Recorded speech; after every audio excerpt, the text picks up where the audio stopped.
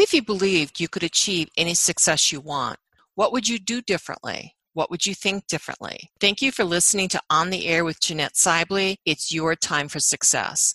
I'm coming to you from the Mile High City of Denver, Colorado. My focus each week is to share with you success tips, insights, and how to do it that help you achieve the results and successes you've always wanted in your life, in your business, and in your career. Are you ready to uncover the success you've always wanted? How many of you have ever experienced failure? Most of you would say, me. I know I can say me as well. While some people have experienced failure, many don't take the time to address the hows and whys. They simply try to avoid making the same error or errors. Many times the failure is repeated since they didn't get to the heart and soul of the issue.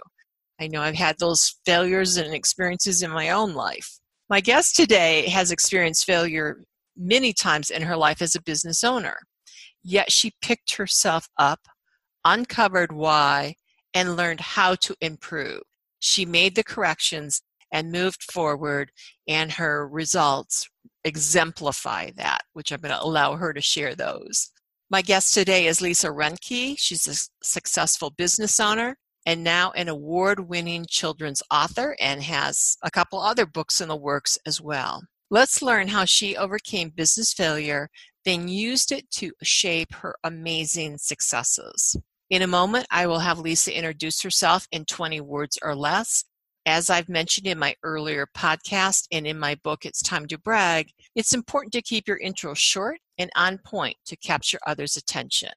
Lisa, welcome. So please share with the audience who you are. Hi, I'm Lisa Reinke, and I'm the owner and founder of Automotive Warranty Network.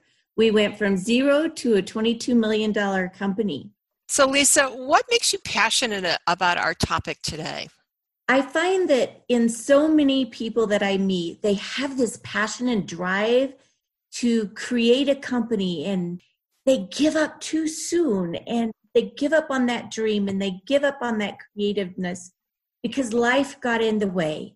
For example, fashion, I'll take fashionistas, or they want to open a restaurant, or they have this passion within them, and they have all these creative things that can make them a success.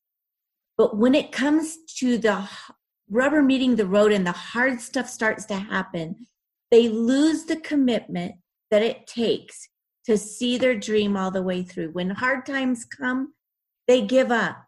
They do.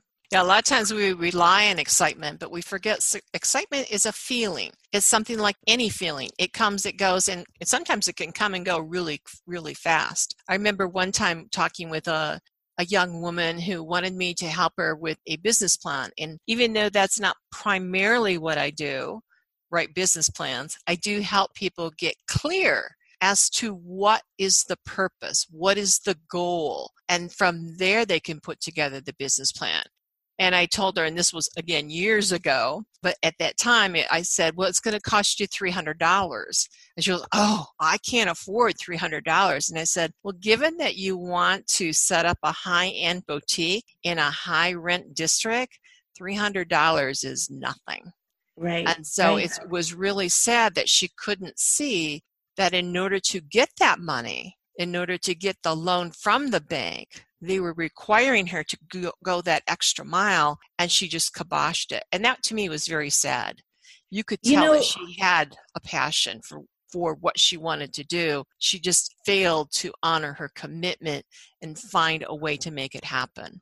Exactly. You bring up a good point there. Laura Ingalls Wilder, she wrote for the farm paper for many, many years. And she wrote an article one time about how we start to pay for things long before we buy them. So that brings me back to what you just said. You know, the plow is broken, so you wire it together. Well, that affects the props that you're bringing in that you can't cut because your tractor is broken. The same thing with what you just mentioned there. You can't move on. So you've already started losing money and paying for something, and you haven't even bought it yet. Exactly. And there's two number one, I think they're even. So there's two number one excuses that a lot of people rely on. And one is time, I don't have it. And yet we all have 24 hours in a day. And then number 2 is money. I don't have the money. Yet using the example I just shared with the $300, if we were to look in her closet or in her refrigerator, we would find more than 300.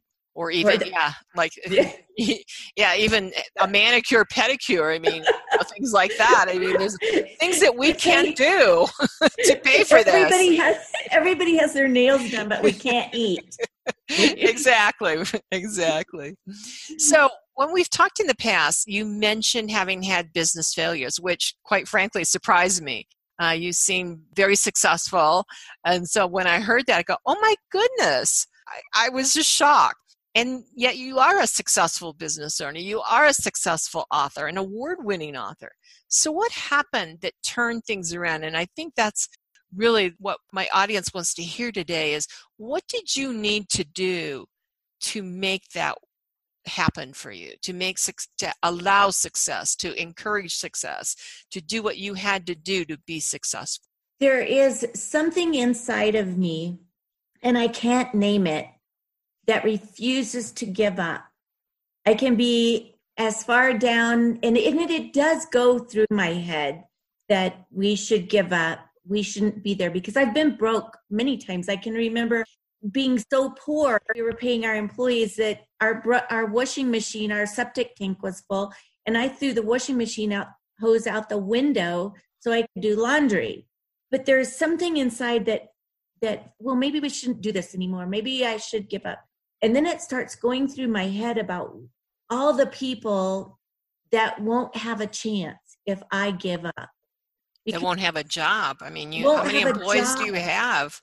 We have 250 employees. Wow. But even when we had 3 or 4, and I was in the basement of the house, and I had 4 people, I couldn't give up for them. And when it came to the final words of saying I'm pulling the plug, there was something inside of me that couldn't do it. There was a commitment that I had made to all these people and to myself and to my clients that I am going to succeed. I am not going to let you down. And a lot of it is our clients too, is that I refuse to let them down, that I could never get past to give up. Yeah, and I think a lot of that is also, like you said, there's something within us. And I think it's within a lot of people. I know I can on point relate to what you're saying about there's something within us. I have that too. I would also suggest that all of us have that somewhere in ourselves. Some of us have it more camouflaged than others. And then some of us who are more type A personalities may have that more in the forefront. But I think all of us want to succeed. And that, again, is the whole purpose in having this podcast, is to help people see, hey, I'm not alone. There's other people that have come before me that have gone through this. What can I learn? So what is it that you learned in this process that helped you stay on point? And exactly what was the failure? Oh, golly. Well, the failure was several of them. So at first, our failure was that we grew too fast. So when I started this in the basement, I started by myself with a few other people.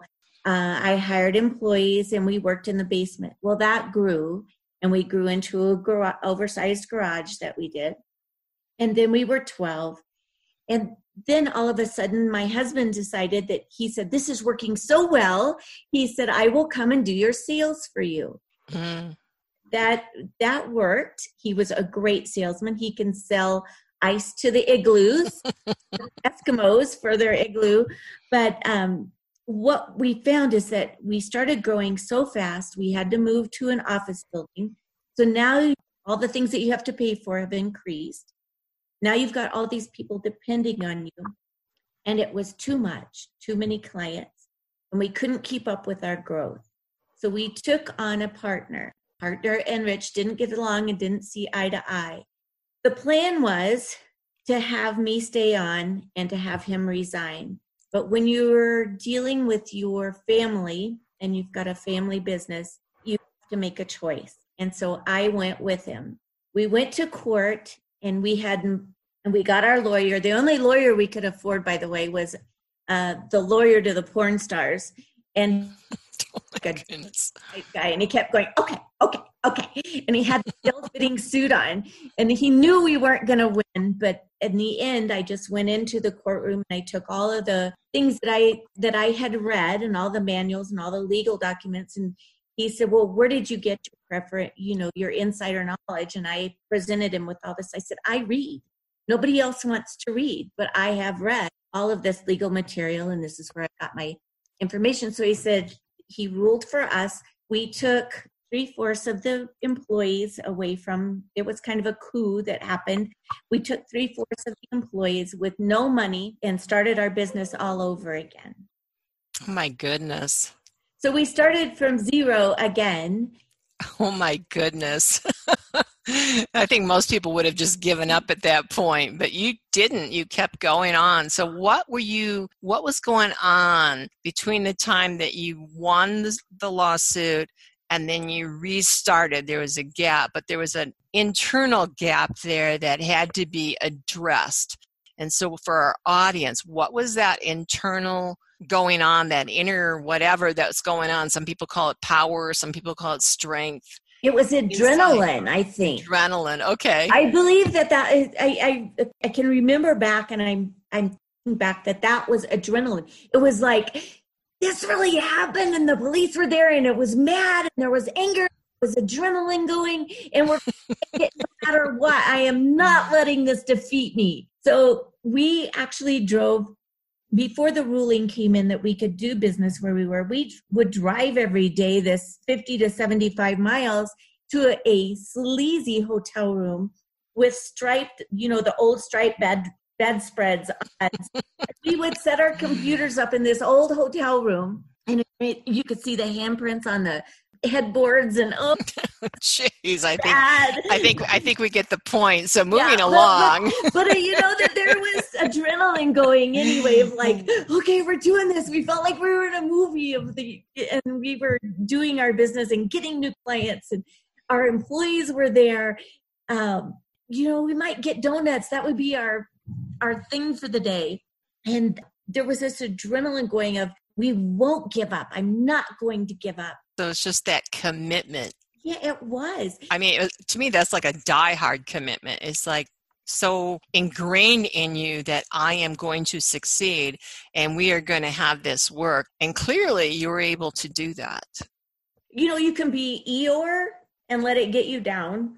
And, oh, poor me, and I can't make it. Or you could be Tigger, and I've always been Tigger. And that comes from what book? I think there's a new book in there somewhere. So, but didn't that then happen yet again? Yes, it did. Oh my goodness. We grew, beyond, because we decided one of the things that we had going on with the partner that we took on is that we wanted to be more of a network of people to help others, rather than we're just a one-trick pony. We're going to do one thing and we do it better than anybody else, which we did. But if you didn't want our services, well, to heck with you. Well, I had always said that outsourcing and having a third party may not work for everyone, but we should be teaching. So if that doesn't work for them, then we should be helping the dealerships, learn to do it themselves. And so I said, I wanted to have this training program that could help people, and not only help our people, but help other people out in the industry. So we were able to do that and grow our business, not for just the processing, the third party. We also instituted a training program, which really grew. Then 2008 hit. If anybody out there remembers the automobile business, we took a dive. It was a horrible time for the automobile business. Well, what we do depends on auto sales. So we hit rock bottom again. None of the dealerships had money. A lot of them were going out of business. We had a business consultant come out and he said, you are not going to make it. He said, you've got to cut back to core. And I can remember my husband sitting at the table, and he pounded his hand on the table and he says, you need to get out right now. We are going to make it. Now, was that a financial conversation? We're not going to make it? Or it was financial, and just the auto business was so dismal that we couldn't keep all of the employees that we had because dealers were dropping right and left. That was even closer to me giving up in 2008 than I was when we had the company break up with the partners. So you were broke again. We were and broke you had again. to cut the company down to the core to survive. And you did that. And then what happened in 2010, if I remember the story correctly? In 2010, we came back up. What had happened in 2008, I want to step back to that just a second. When we went to bed that night, it was a pretty sad situation. And I can remember the next day, we all got up, we all put our pants on, and our core went to work. And when we got there was a newfound commitment of this small group saying, dadgummit, we're going to get back to it. 2010, things started coming back up. And we created, one of my sons created a software program that revolutionized the car industry. What had happened in 2008 took all the manufacturers down to zero, as well as the dealerships, and a lot of them went out of business. We came down to zero. Well, what we found in 2000, as we started to come back up in 2009 and then in 2010, is the manufacturer says, look, we went broke in 2008. We got to recoup some of that money. And so what they did was they said, okay, if we audit and we find all the things that the people have done wrong, the dealerships have done wrong, then we can recoup our money back from the dealerships because they didn't do things right, because they didn't have any money either. Right. In 2010, we created the software that revolutionized the industry where we could take compliance and tell a dealership immediately what they had done wrong so they wouldn't lose their money. Great. And so now you employ over 250 employees worldwide, and you have thousands of clients, and you're continuing to grow, correct? Yep. Great. So what is the secret to overcoming failure? Sometimes it feels, I know I've had this experience where it's like a runaway freight train is about ready to run me over, but I don't know how to get out of the way.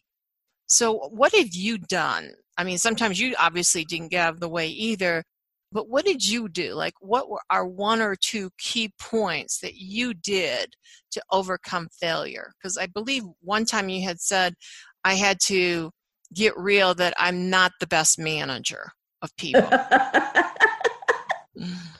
When things hit you, when the catastrophes hit you, you can become frozen like that freight train and you see it coming.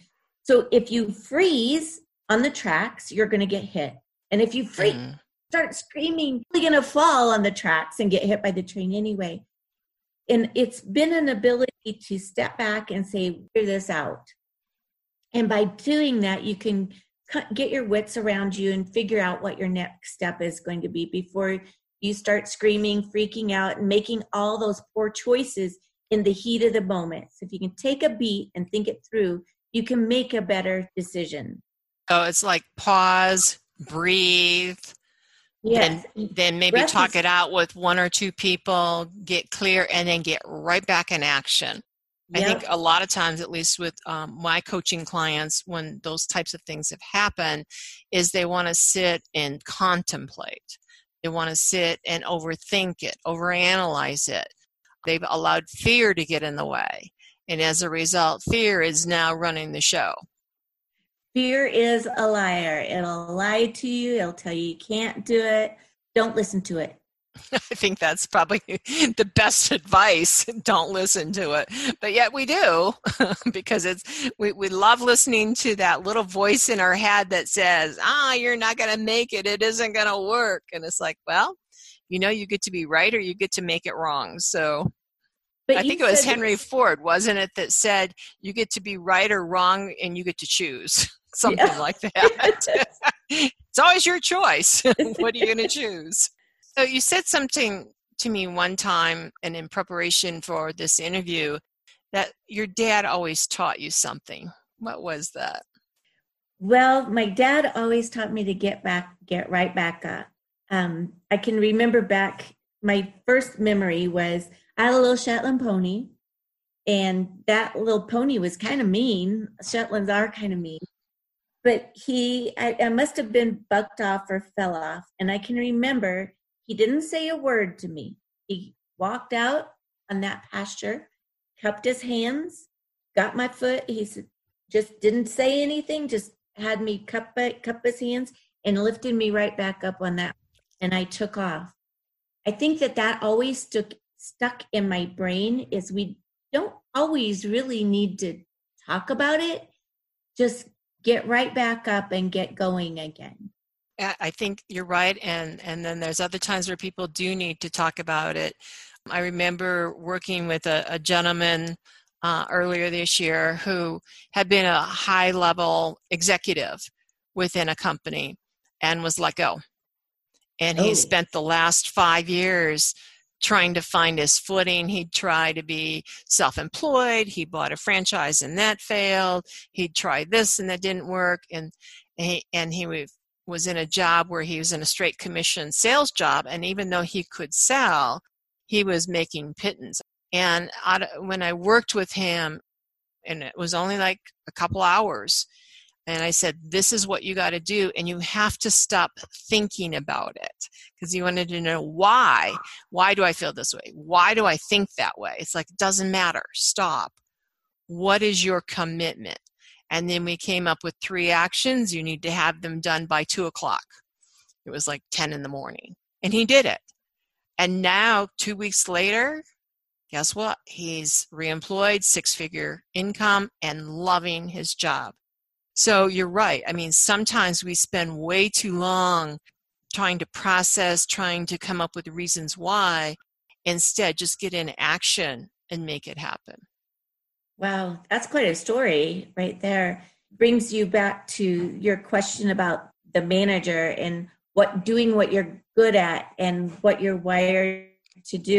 Obviously, he wasn't good at getting that plan going by himself, and he needed you to spur him on.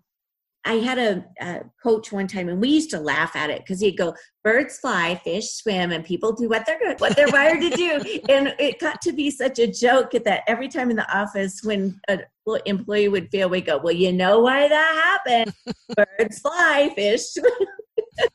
And people do what they're going to do. And I think one of the tools that I've used for the past 27 years is a state-of-the-art assessment. And I think that's one of the things where it helps you get really clear without all the trial and error as to exactly what kind of a salesperson you're going to be. What kind of a manager are you going to be? Should you even be doing one or the other? I mean, there's people in sales that should not be in sales. And all that doing is they're just checking off that, I failed again box, right? and those tests are pretty accurate. I mean, it kept telling if you get a qualified one, if you get a qualified one, and most aren't scientifically qualified. But my husband and I took one, and we're both, I mean, he's such a high D, he's a chart, and I'm high D, and we both came back as terrible managers. I am not a terrible manager, and he refuses to believe it. But the thing is, like you said, I am not a good manager. Well, that's what you had shared with me. And, and I really think that that's important. Having worked with a lot of business owners, a lot of people who think they have to be a boss and then they fail. And then they try to get another job as a boss or as another business to run. And then they fail again. And the key isn't that they're not great people, they don't have great ideas. It's just they shouldn't be managing other people. No. And if you are the owner and founder of this thing that you have passion for, this company, most likely you're the creator, developer of the business, and you're not the manager. Right. It is totally into creating that better product and creating that business. And so when people come to you and say, I won't be here tomorrow, you don't even hear that because you're in creator developer mode. And now all of a sudden the employees aren't coming to work because you didn't even hear them say they weren't going to be here. Or 5 of them said they were going to be gone at the same time. That's where you want to have a manager that's managing that, so not all 5 people are taking the same time off. So. Yep. Some things never change. So how have these lessons that we've been talking about in overcoming these failures, how have they supported you in becoming an award-winning children's author? And then how did they support you? I know you wrote a book about your dad. Mm-hmm. It's a biography. And you just told me before we just started this recording, that you're writing a business book. It's like, wow.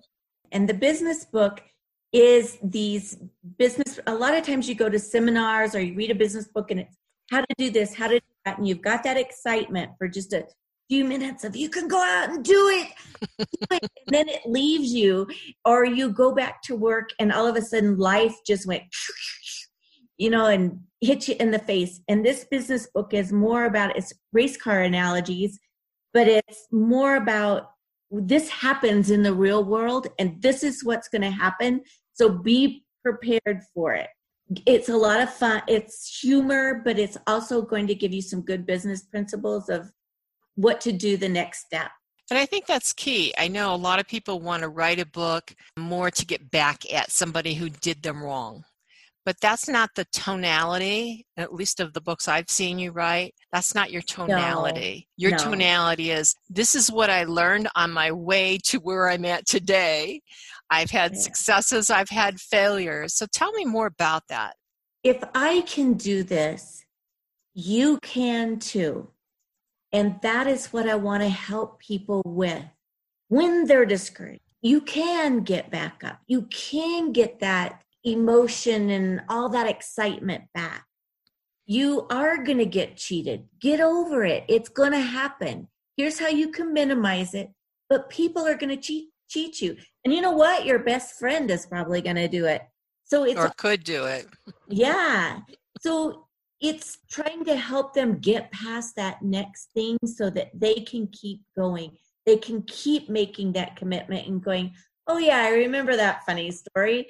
So now I just need to get back up on the horse and keep going. Well, I think that's a great analogy. A lot of times when something bad happens, and I know I've done this to myself as well, but we get this myopic view of, I don't want that happening again. It's too painful.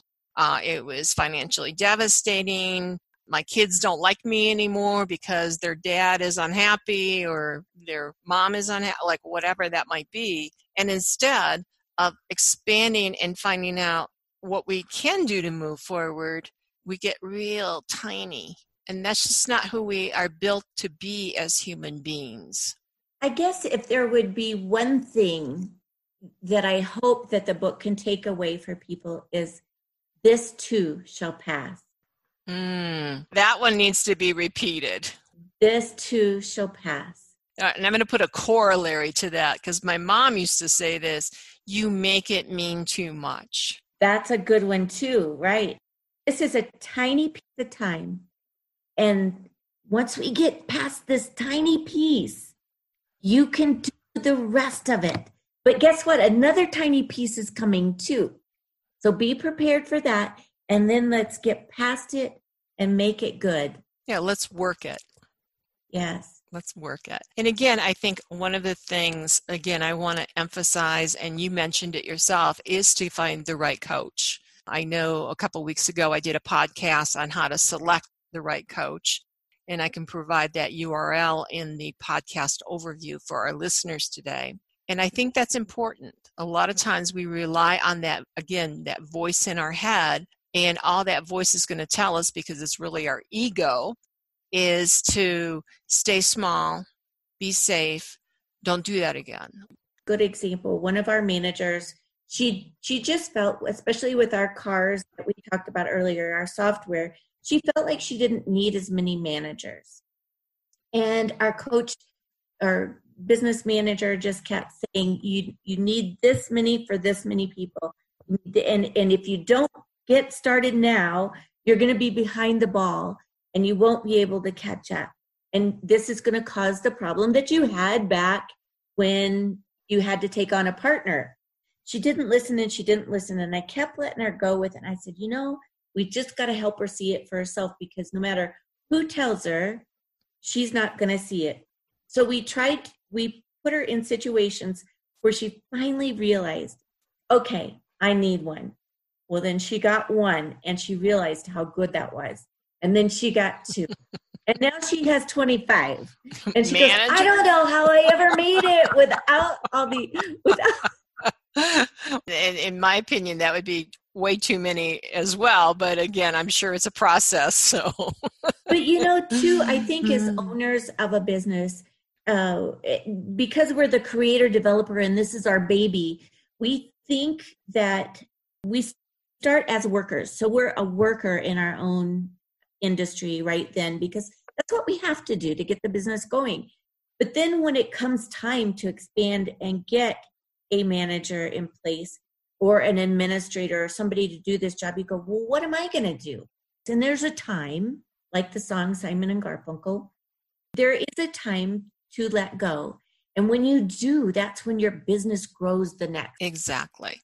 So getting back to your successes and the books, anything you want to say about what really prompted you to become an award-winning author? Well, I had a lot to say. I think that's been evident on in this interview. So, and thank you for doing that. Well, I felt like we needed to be, even at a young age, if we can teach our kids some of these great attributes when they're small, and give parents the ability to have a story that they can really have these conversations with these little people that are right next to them on the couch. Wonderful start to their world it would be. And that's why I started writing the stories for children. And then with the memoir for my dad, I wanted to give some examples of what a good man looks like and what World War II generation looked like. They had commitment. They did. It wasn't about them. It was about the family in our country and the commitment to both. And I wanted to share that story to help encourage people to get back that commitment. That's great. In one of your books, Wilhelmina, you talk about in the book self-esteem. And I think sometimes that's what gets in our way when we fail. Our self-esteem plummets. We don't know how to get that back. And yet you wrote a book about that. I did, and I wrote it for kids. Mm-hmm. I think there's a life lesson in there for adults too. There is. And they say with children's books, and this is a big thing too, and it's true, when I teach classes now on writing children's books, you're writing for children, but you're also writing for the adult. You're writing for both in those pictures.